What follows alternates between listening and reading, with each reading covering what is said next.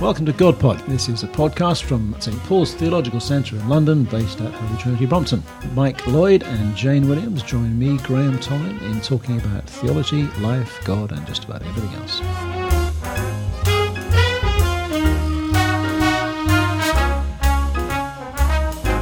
Well, hello, and welcome to GodPod number 52. And we're well into our second half century now. Well, I say well. Speak for yourself. Into our second half century. Yes, that is older than my own age, I have to say. It's the same as my age, Is it has it? to be said. Yes. Wow. And you'll notice I'm not commenting one way or the other. Well, and as you can tell, well, it's the kind of home team today, which is the you remember original our names? people. Yes. What are you called? Michael Lloyd. I should have a little badge, shouldn't I? Put the Godfather, so Michael right. in large letters. Michael, very nice to see you. And Jane as well. Hello. And me, Graham Tomlin. So we have no guests You remembered today. your own then? I did. That's very encouraging. Yes, it's a kind of It's only good thing. just into his second half century. Senility is coming on fast.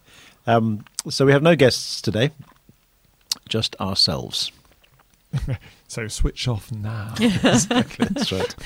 Ourselves and a rather large plate of rich tea biscuits. Which only I am eating because the other two have given them up for Lent. Well, Graham has given them up for Lynn. I've given them up For health reasons. Yes, I usually have dried pineapple, organic fair trade pineapple Yeah. instead. And it didn't come this week. I can't quite stand that stuff anyway, so I'm just not having anything really. I'm wasting away slowly. Yes. It explains why I can't remember anyone's name this morning. Listeners will be shocked to see the haggard figure of Graham Tomlin if they were able to do so. Probably a good job you can't. So, anyway, we are. As you may be listening to this in Lent, you may be not, but this is when it's being recorded, and we've got a couple of things coming up in. If you are listening to this sort of in 2010, you might be listening to it another time. But we have a conference coming up in St Paul's Theological Centre here in London in May, which is a very exciting thing. We're doing a conference on the theology of the Holy Spirit. And we have Jürgen Moltmann from Germany. We have Miroslav Volf from Yale University in the United States. But from Croatia originally. But from Croatia originally. Croatia, Yes. that's it. And we have David Ford, Professor of Theology from Cambridge. And Rowan Williams, Jane's husband, is coming. And us, more importantly. And us, exactly. And we actually are going to do 2 GodPods. So this is something to be looking out for. But when this happens, we're going to be doing a GodPod with Jürgen Moltmann and Rowan Williams, and then a GodPod with David Ford and Miroslav Volf. So that'll be something a bit extra.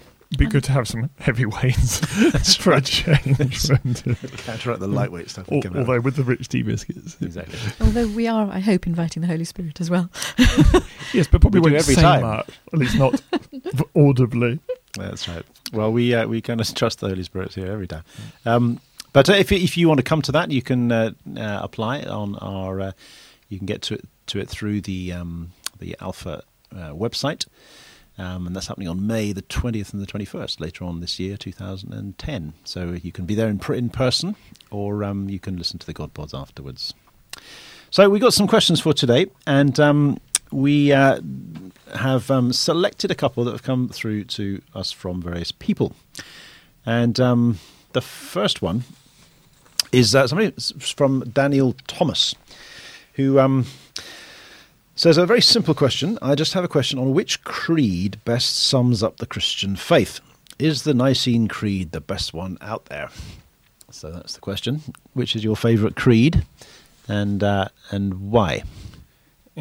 I was watching a TV programme on the private life of a masterpiece, where they take a painting, and I was watching the one on Piero della Francesco's Resurrection in San Sepolcro, which some famous English person, I can't remember who, described as the best painting in the world. And they were very proud of it in San Sepolcro, and they showed a class from school children discussing this painting.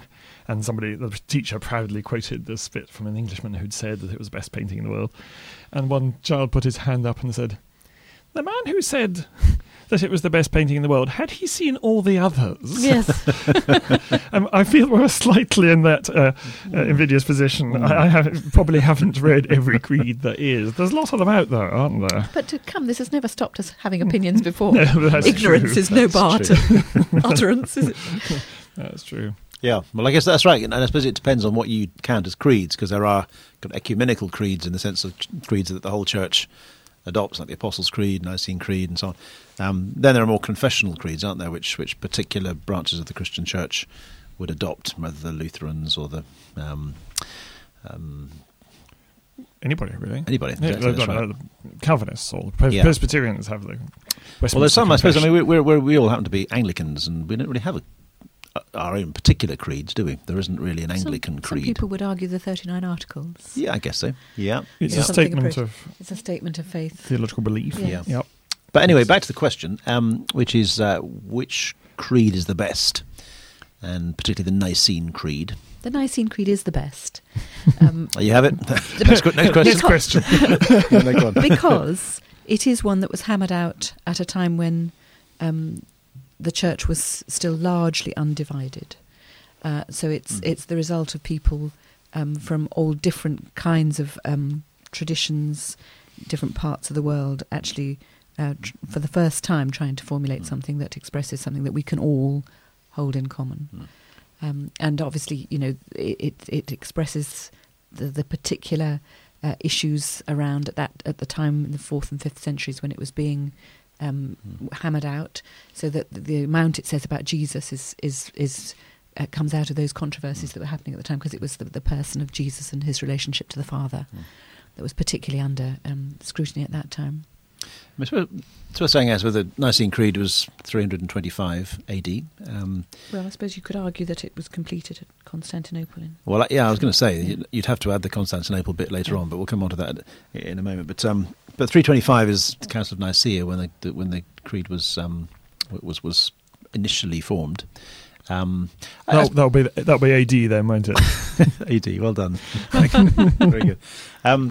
I think that one of the questions might be that it is very much in the language of 4th century Christian debate, which is influenced very much by kind of Greek metaphysics, by kind of understandings of God in the language of Hellenistic philosophy of the time, which we don't necessarily think in those terms today. So some people would say, well, actually, do we really need that creed that is in slightly outdated language, outdated sort of categories? Is that what we'd really want to say today? On the other hand, what it's trying to do is to insist upon the full divinity of Jesus. And the language that it does it in takes that particular form, as if any kind of language has to take a particular form, influenced by the culture of its day. But God of God, that he comes from God, but he is himself fully divine, very God of very God, true God of true God. Those are things that it seems to me that Athanasius, who was one of the key figures at the time, rightly perceived was crucial, and that if you let go of that, then you don't actually have any revelation of God in Jesus. You don't know what God's like, and you have no salvation. You have no salvation because it's not God you're dealing with. And it also says that this God whom we meet in Jesus is the God who created the universe. So that it's not a new God, it's God who has always been working to draw people towards himself, whom we see in Jesus. It also says that Jesus came to a particular historical time, but that Jesus, that the life and message and teaching of Jesus goes on in us, the church. It actually says a number of extremely profound things that that we lose at our peril, I think. And it's interesting when people try to make a creed that's relevant for today, that they often find themselves having to go back actually to what the Nicene Creed says. It may well be that you want to say other things as well. You don't have to stop when you say the Nicene Creed and say nothing more about God. But actually, if you want a summary of what we believe, it's a very good one. There's the thing about creeds, historical creeds are that, as you say, it's actually very difficult. It sounds, let's make up a new one in new language, but number one, that's also as temporary as the language of other ages. We come up with language that makes sense in our age and especially in a very fast-changing world, who's to say that in 50 years' time that isn't going to make sense in quite the same way? The other thing is actually it's very difficult to actually get the whole church to agree on something, Yes. as we know. And actually, within the Nicene Creed, we have something which is ecumenical in the full sense. It is which is worldwide accepted by as the sort of something that Orthodox Christianity is about. And actually trying to reproduce that would be extraordinarily difficult, which is why it's so important. We've got those sort of touchstones, those sort of landmarks in the past of particular creeds that have emerged through kind of long wrestling and discussion of theology. We don't actually nowadays, sadly, have any mechanism for producing a statement of faith that everybody can agree to. Yeah. And Which actually makes the historical creeds even more important. So irreplaceable. Yeah. They are vestiges of the undivided church, and should and could therefore be really unifying things that we can hold on to and say, this is what the whole church believes. Of course, even the Nicene Creed, or Nicene Constantinopolitan Creed, to give it its full title, even that bears the marks of division, sadly, but perhaps in a way that forces us every time we say it to mourn the division of the church. The phrase, the Holy Spirit proceeding from the Father and the Son, is not accepted by the Orthodox churches. And was not, of course, there in the And original was not there in the original creed. Yeah. Yeah. We might have a little sort of caveat about that clause, but there is a previous God pod where we went into that in some length on the filioque clause, as it's called, so you might want to go back and listen to that one. But, of course, any statement of faith inevitably makes boundaries. And it is, one of the things that's both sad and necessary about defining what we believe, is that some people say, well, actually, no, that isn't what I believe. But does that mean that it would be better never to define what we believe? Clearly not. We can't go around never saying we believe anything just in case somebody doesn't agree with us. Yes, I read a book recently by this Harvey Cox, I think, the American theologian. Very interesting book. But he's kind of arguing that actually you don't really need creeds sort of fix, they sort of fossilise faith. Faith is a living thing. It's something that's organic and it grows and it's sort of alive. And creeds sort of a kind of a restrictive thing that sort of fossilise faith into particular forms. And actually, we'd be much better off without them. It seems to me that on the contrary, that the creeds are actually rather like working out what the DNA of a living organism is. It says, every cell has this in it. Whatever different Christianity is incredibly diverse culturally and in every way, linguistically, everything, incredibly diverse movement. But wherever you go, you'll find the divinity of Jesus being believed in, being worked out, being lived out. It's much more like the DNA of a living organism than something fossilized. And it's about identity too, isn't it? It's about being able to say who we are and what we are in relationship to other groups of people who believe other things within the world. That if you want to know what Christians are about, this is one of the ways. Now, it doesn't. So the whole of it, because there's more to Christian life than just a set of beliefs on a piece of paper. And in some ways, the Nicene Creed itself actually points towards the living faith in Christ as the one who shares the same nature of the Father. So it's not just a sort of fossilized set of beliefs that you tick off on a list. In the same way that I, knowing your DNA, won't get to know you. I mean, exactly. But it's part of what enables you to be you. Yeah. I think. The other thing I would say about the Nicene Creed. We've mentioned the whole sort of the Nicaea was 325, and then of course in the 380s there was the Council of Constantinople, which 381, Graham. Yeah, but he's just a church historian. It's a constant council. I do hope I've got that right. After I think you're right. You are right. Definitely right. To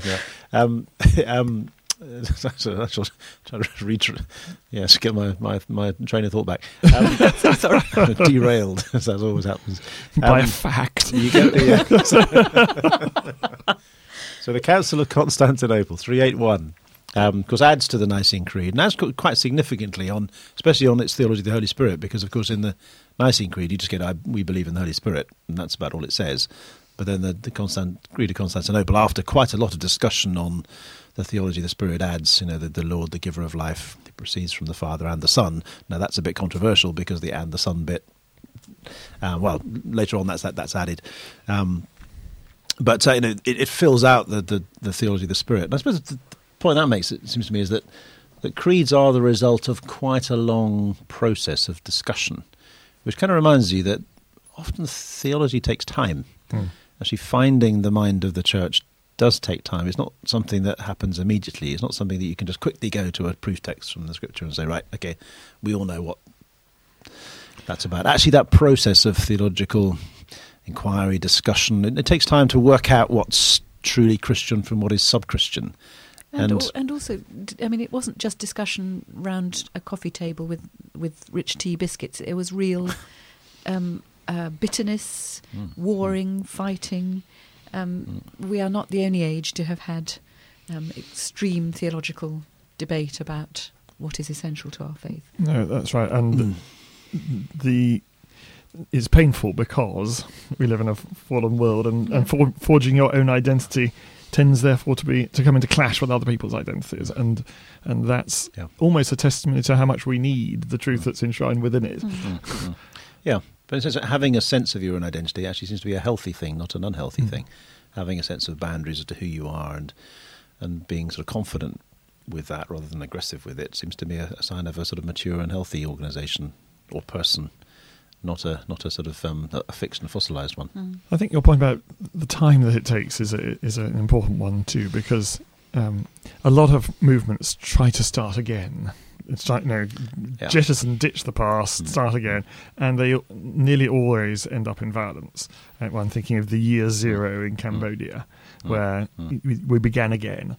And actually you can't begin again. So writing your own creed, I mean, it's quite a useful exercise to say, what do I think? What are my insights? What are my emphases? But actually you can't start from nothing. You're part of a stream. You're part of a tradition. It has taken time. It does take time. And we're dependent upon that. You can't saw off the branch you're sitting on. Well, you can, but it's not a good move, generally speaking. Yeah. Well, creeds do. I mean, as Jane says, they don't shut down theological discussion. There's still lots of room for debate around different aspects of the creed and what it says.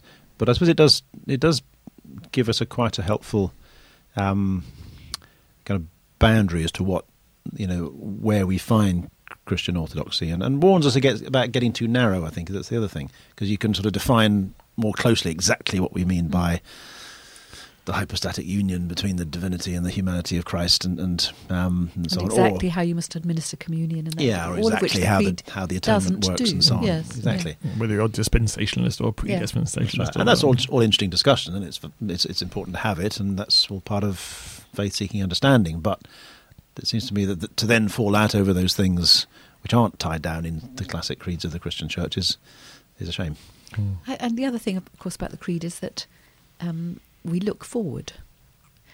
We would look forward to the coming again in glory, and to keep that horizon as part of what we believe is also, I think, which is really partly why traditionally churchgoers have faced east to say it, exactly, to align yourself to the traditional kind of legendary recital of Christ's return in the east. Yeah.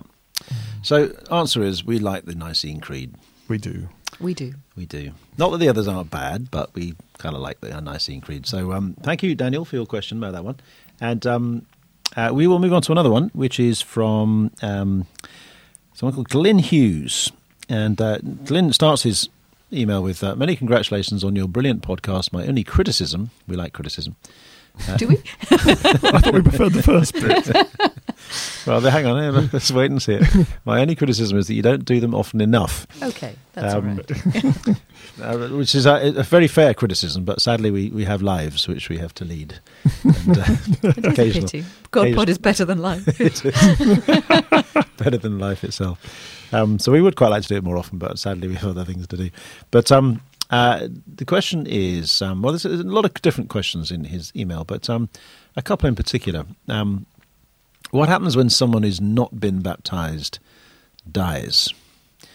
Do they still go to heaven? Do they get given an opportunity to be baptized immediately after death?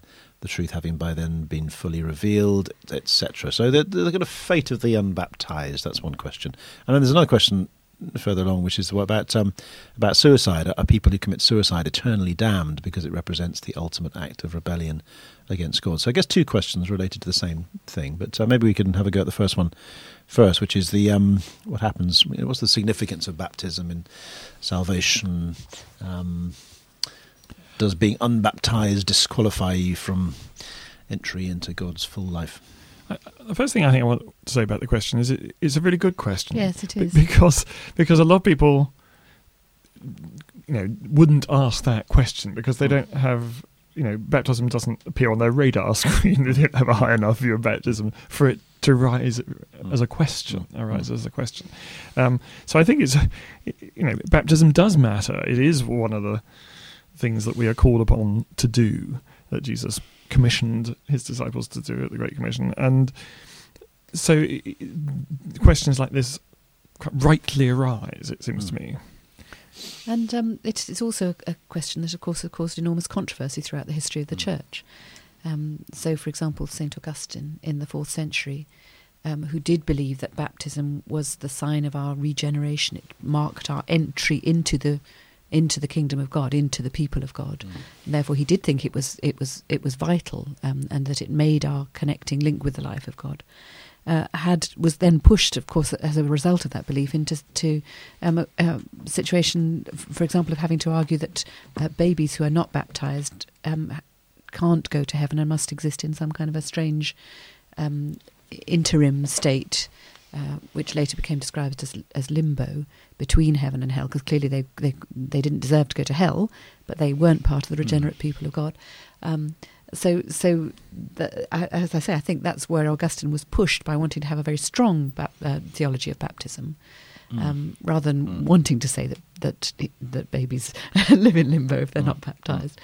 And he does make exceptions, doesn't he? Because he does say that, normally speaking, baptism is the means by which the benefits of Christ come to us. That's the channel through which all that Christ has done for us comes to us and is applied to us. But he does acknowledge that there are cases like the thief on the cross, for example, who is not baptized, and yet Jesus promises paradise to him. So you can see how Augustine sort of he wants to hold to this very sort of strong view of baptism as being, the divinely authorized means through which all that Christ has done comes to us. But he's not kind of ultimately legalistic about it, and wanting to say that actually there are exceptions. Yeah, and you think of, for instance, the parable of the sheep and the goats, and Jesus doesn't ask them whether they've been baptized.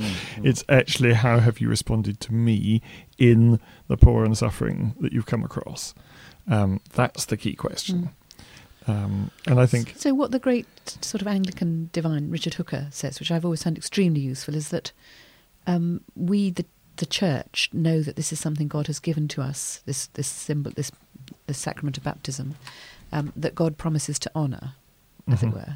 It's but that God can do what he likes outside that. So we've been given our job, which is to baptise people in the name of the Father and the Son and the Holy Spirit. But also to preach the trustworthiness of God.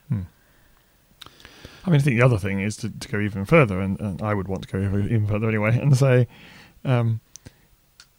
it's not immediately clear, even if somebody has never heard the gospel, or it's not immediately clear that they have not had some degree of relationship with God, which God will welcome and use and use as means of welcoming them. And even where somebody has heard it and rejected it at one level, we need to know more about what they are rejecting. What is this image of God that they are saying no to? Because it may well be that if we knew that, we would agree with that and say, well, that no, if that's what you mean by God, then you're right to reject that. We don't believe in it either. So there are wider issues, it seems to me, about just underlining the fact that we don't know anybody's fate. Yeah, the New Testament does say some quite strong things about baptism, doesn't it? I'm thinking of 1 Peter 3, which talks about how Noah is saved through water, and it then goes on to say, this in verse 21, a baptism which this prefigured now saves you. It's very strong language that baptism saves you, not as a removal of dirt from the body, but as an appeal to God for a good conscience through the resurrection of Jesus Christ.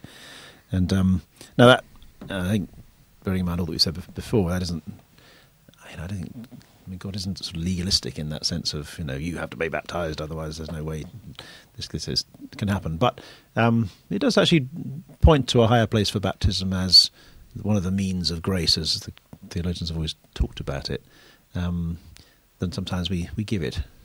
And it's partly, I think we're not very good anymore at understanding about sacraments, are we? That God knows that we are embodied people. So that baptism, Eucharist and so on, they're not just things that we intellectually assent to. They're things that involve our whole being. The fact that you have water put on you is actually an important part of what's going on. You're taking your whole self into the new creation, into the body of Christ. And is a huge affirmation of the physical, material world. Exactly. That, ordinary things like water and bread and wine can be embodied by God, can be the vehicle of, and indeed the presence of, his being. Yeah, and baptism was always something that, Luther always talked about, in times of great temptation or doubt or anxiety, or when you're not quite sure whether you believe it all, or you're not quite sure whether God really likes you anymore. What do? You go back to your baptism. You talk about crawling back into your baptism. In other words, that baptism was a time when, of course, he's talking there about infant baptism, which not all Christians do, but he's talking about a time when, in a sense, you were helpless, and yet this thing was given to you. You were baptized. You were as if God gave his seal upon you at that time. And if you believe the things which baptism signifies, you can go back to that and say, well, actually, this isn't about me. It's not about my feelings. It's not about the strength of my belief or the strength of my conviction. Actually, it's about the initiative of God. It's about God's grace that has come to me in Christ through baptism and through all kinds of other ways. But baptism becomes quite a consoling thing at that point, and you can say, well, okay, maybe at the times I'm not quite sure whether I can believe this, that, or the other. But one thing I can say is that God has put his seal on me. Yes, it's an objective act, which both symbolises and embodies in some way an objective event. And that's why I think the bit from 1 Peter 3 that you quoted there is a kind of shorthand, isn't it? It is God who saves us. Yeah, exactly. Uses baptism as the means to link us to the cross, really. Yeah. We're baptized into his death. It is an important point. It's not baptism that saves us, it's God who saves us through Christ. Through Christ. And the Spirit. And baptism is the means by which that comes to us, one of the means of grace.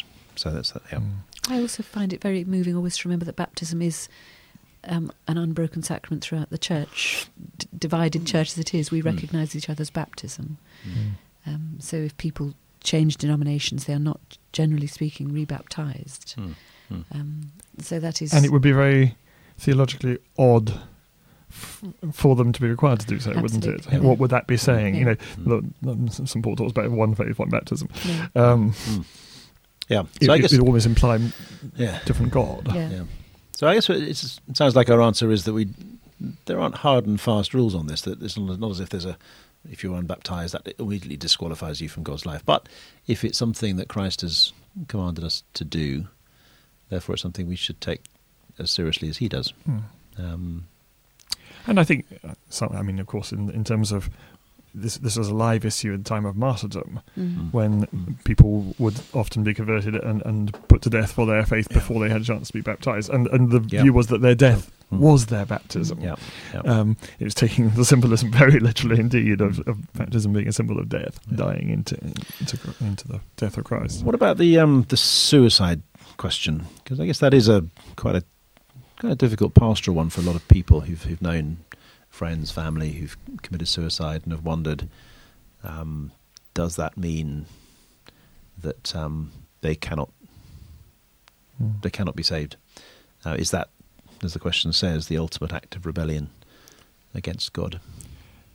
I had a very good friend who committed suicide in her 20s, and went to the funeral, which was packed, and we're kind of filing out afterwards, past the family, and her mother said to me, as I kind of gave my condolences, she said, "She won't be damned, will she?"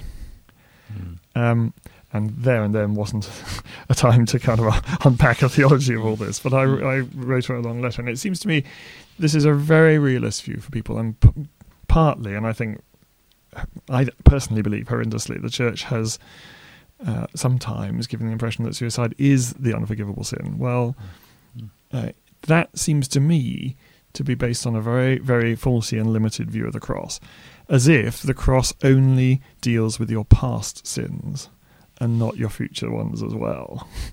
No, the cross dealt with the whole lot.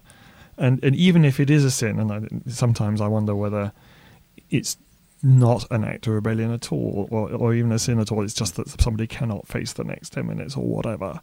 And we don't know how awful that is for them. But even if it is a sin, it's still covered by the cross. Yeah. The question is, what's the overall orientation of your life? Where have you headed yourself? You may have, the last thing you do may be a wrong thing. That doesn't matter. It's covered. The cross covers that. It is. I personally believe that to say suicides can't be saved is a denial of the cross and the full dimension of the cross.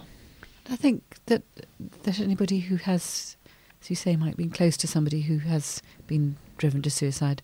I certainly have never come across anybody in that situation for whom it was an act of rebellion against God. No. It was an act of desperation. Desperation and complete lack of belief that you were worth anything. And if you look at Jesus' ministry, it is exactly to those people that Jesus reached out, the people who didn't believe they could be worth anything to anybody. And therefore, I think, again, you trust the love of God. That those people in their desperation have never been able to experience, had not at that time been able to experience or feel the love of God. But the love of God is still there for them. God does still love them. Yeah. I had a good friend who was in his teens and 20s, was a very lively, very funny, very an amazing guy, very full of life in all kinds of ways, and then was sort of hit by this very severe depression and ended up taking his own life sort of in his early 40s. And I had to take his funeral. And then you're bound to think of that question. What are you going to say about this person's life? And I can remember that, and I've actually taken 2 funerals in my time of people who've committed suicide. In both cases, really, I had a very strong sense that they'd been, as it were, taken over by something that wasn't them. It was a bit like this depression had waved over them, a little bit like an illness, like something which had come upon them, afflicted them, made them do things which were not really them in a way. And often depression works that way. It is a kind of illness that leads you to do stuff that is, to feel certain ways and to think certain ways that just are not who you really are. And I suppose it just reminds you in a way that underneath that it is possible to go through times of severe doubt, and to feel the kind of blackness of the world, and yet that in itself is not necessarily the absence of faith. I mean, I often go back to Psalm 88, which is about the bleakest psalm in the whole Bible. There's not a chink of light in it. It's all misery, darkness, God has abandoned the psalmist. So He-Man, isn't it? Is it? Yes, He-Man the Israelite. That's right. Yeah, He-Man the Israelite. And it ends. The last verse: "You have taken away my companions and loved ones from me. The darkness is my closest friend." That's the note it ends on. And yet it's there in the Bible. And here is this psalm of utter darkness, depression. Here is someone who hardly believes anymore, apart from the fact that it's somehow addressed to God. He's not able to say anything positive about life. The darkness is his closest friend, but it's there as a sort of cry to God. And I suppose back to your point, Mike, that if underneath the orientation of a person's life is actually to search for God, even if they can't find them at that moment, you trust in the goodness and the mercy of God, who sees the whole of a life, not just the last moment. Yes. And of course, the impact on people who loved that person and feel that they failed them is enormous, isn't it? I think the sort of shock waves of somebody committing suicide are seismic for those concerned. And it is worth saying that people in that state of extraordinary darkness and depression sometimes do it as an act of love. They feel that the people around them will be better off without them. That they are so draining life and hope and things out of the people around them. So it isn't actually done as it feels as though it's done. It isn't done usually as a violent act against those who love that person. And I suppose I guess the other thing that Christian faith says about it is that yes, there are times like that of severe depression, temptation, and yet the last word in Christian faith is life, not death.